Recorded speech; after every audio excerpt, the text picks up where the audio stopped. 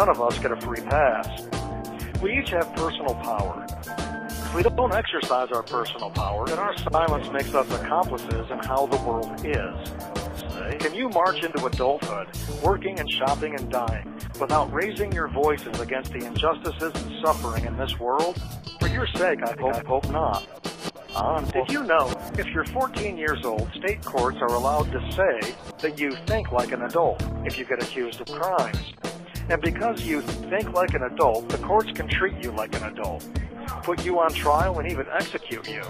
Politicians can decide it's okay to kill you like an adult, but when it's time for them to run for office, you're too young to vote. Does that sound fair?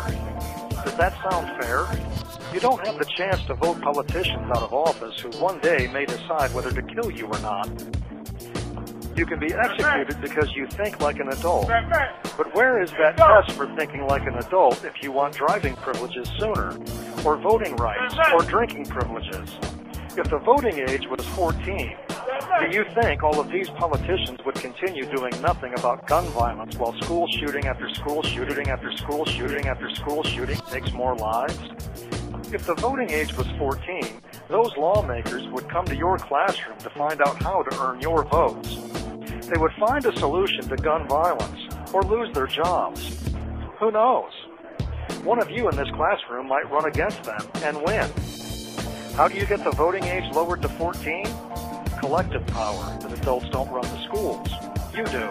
What do you think would happen if high school students across the country walked out of school, where the students make demands and refuse to go back to class until those demands are met? What if you did that? The truth is dangerous. Stay dangerous.